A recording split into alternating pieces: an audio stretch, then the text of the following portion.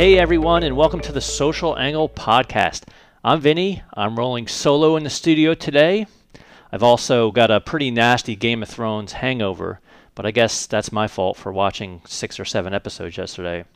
But that's okay. I've got a strong cup of coffee and a great topic for this episode, which is how to use social media to generate sales. But first, let's talk a little bit about Game of Thrones. Over the weekend, I saw an article that there's actually Vegas odds on who's going to end up on the Iron Throne at the end of the season. Pretty fascinating that people actually get to bet against this kind of stuff. But the top 4 are Jon Snow, Daenerys Targaryen, Cersei Lannister, and the Night King. So I actually threw that out on Twitter over the weekend to see what people think, and this is how the results came in. They came in Jon Snow, number 1, 53%. Daenerys Targaryen at 20%, and then the Night King and Cersei Lannister are neck and neck at 14 and 13% respectively. But I'm curious, what do you think?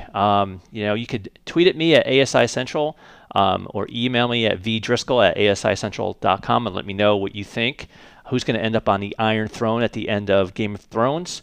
My money, I'm a logical guy. I just think that there's no beating the Night King. The Night King has an army of undead soldiers. He's got an undead dragon. And plus, the Night King is pretty cool. I like the Night King. Not rooting for him, but like I said, I'm logical. There's no way you're going to beat that army. So debate me. Get on Twitter at ASI Central or email me at vdriscoll@asicentral.com. All right, so on to today's topic. How to use social media to generate sales.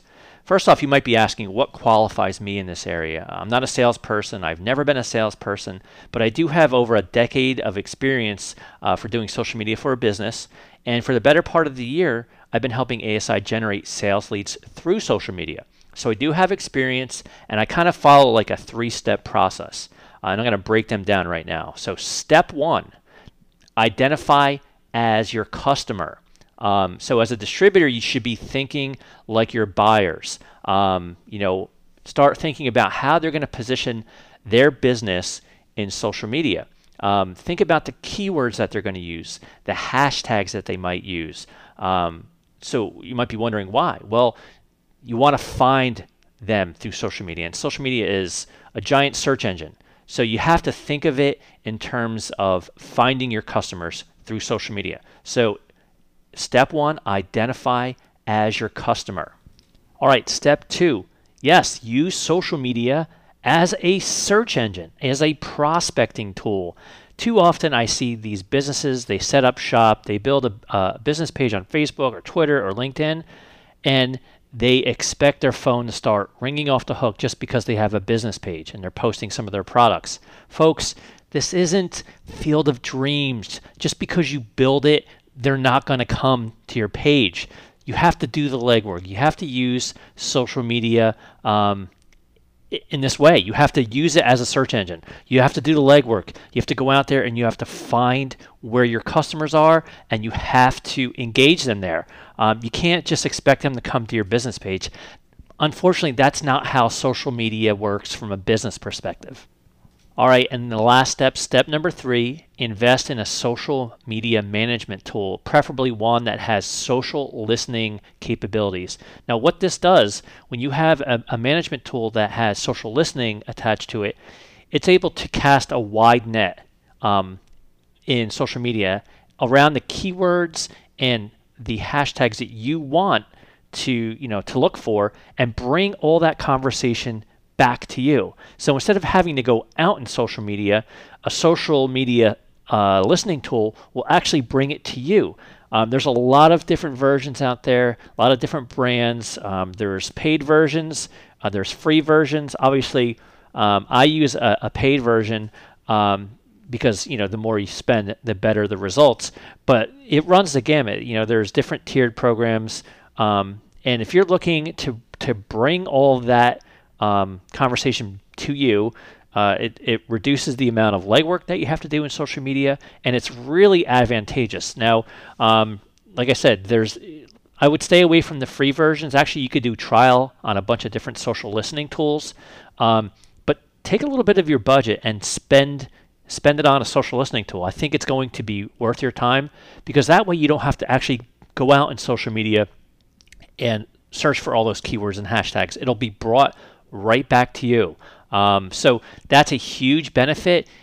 Spend a couple $100s a year, and I think you're going to see the results. It's going to save you a lot of time. All right, so let's summarize those 3 steps.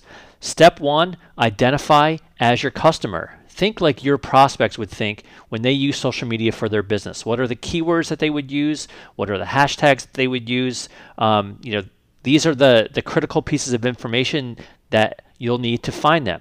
Step 2, use social media like a search engine or a prospecting tool.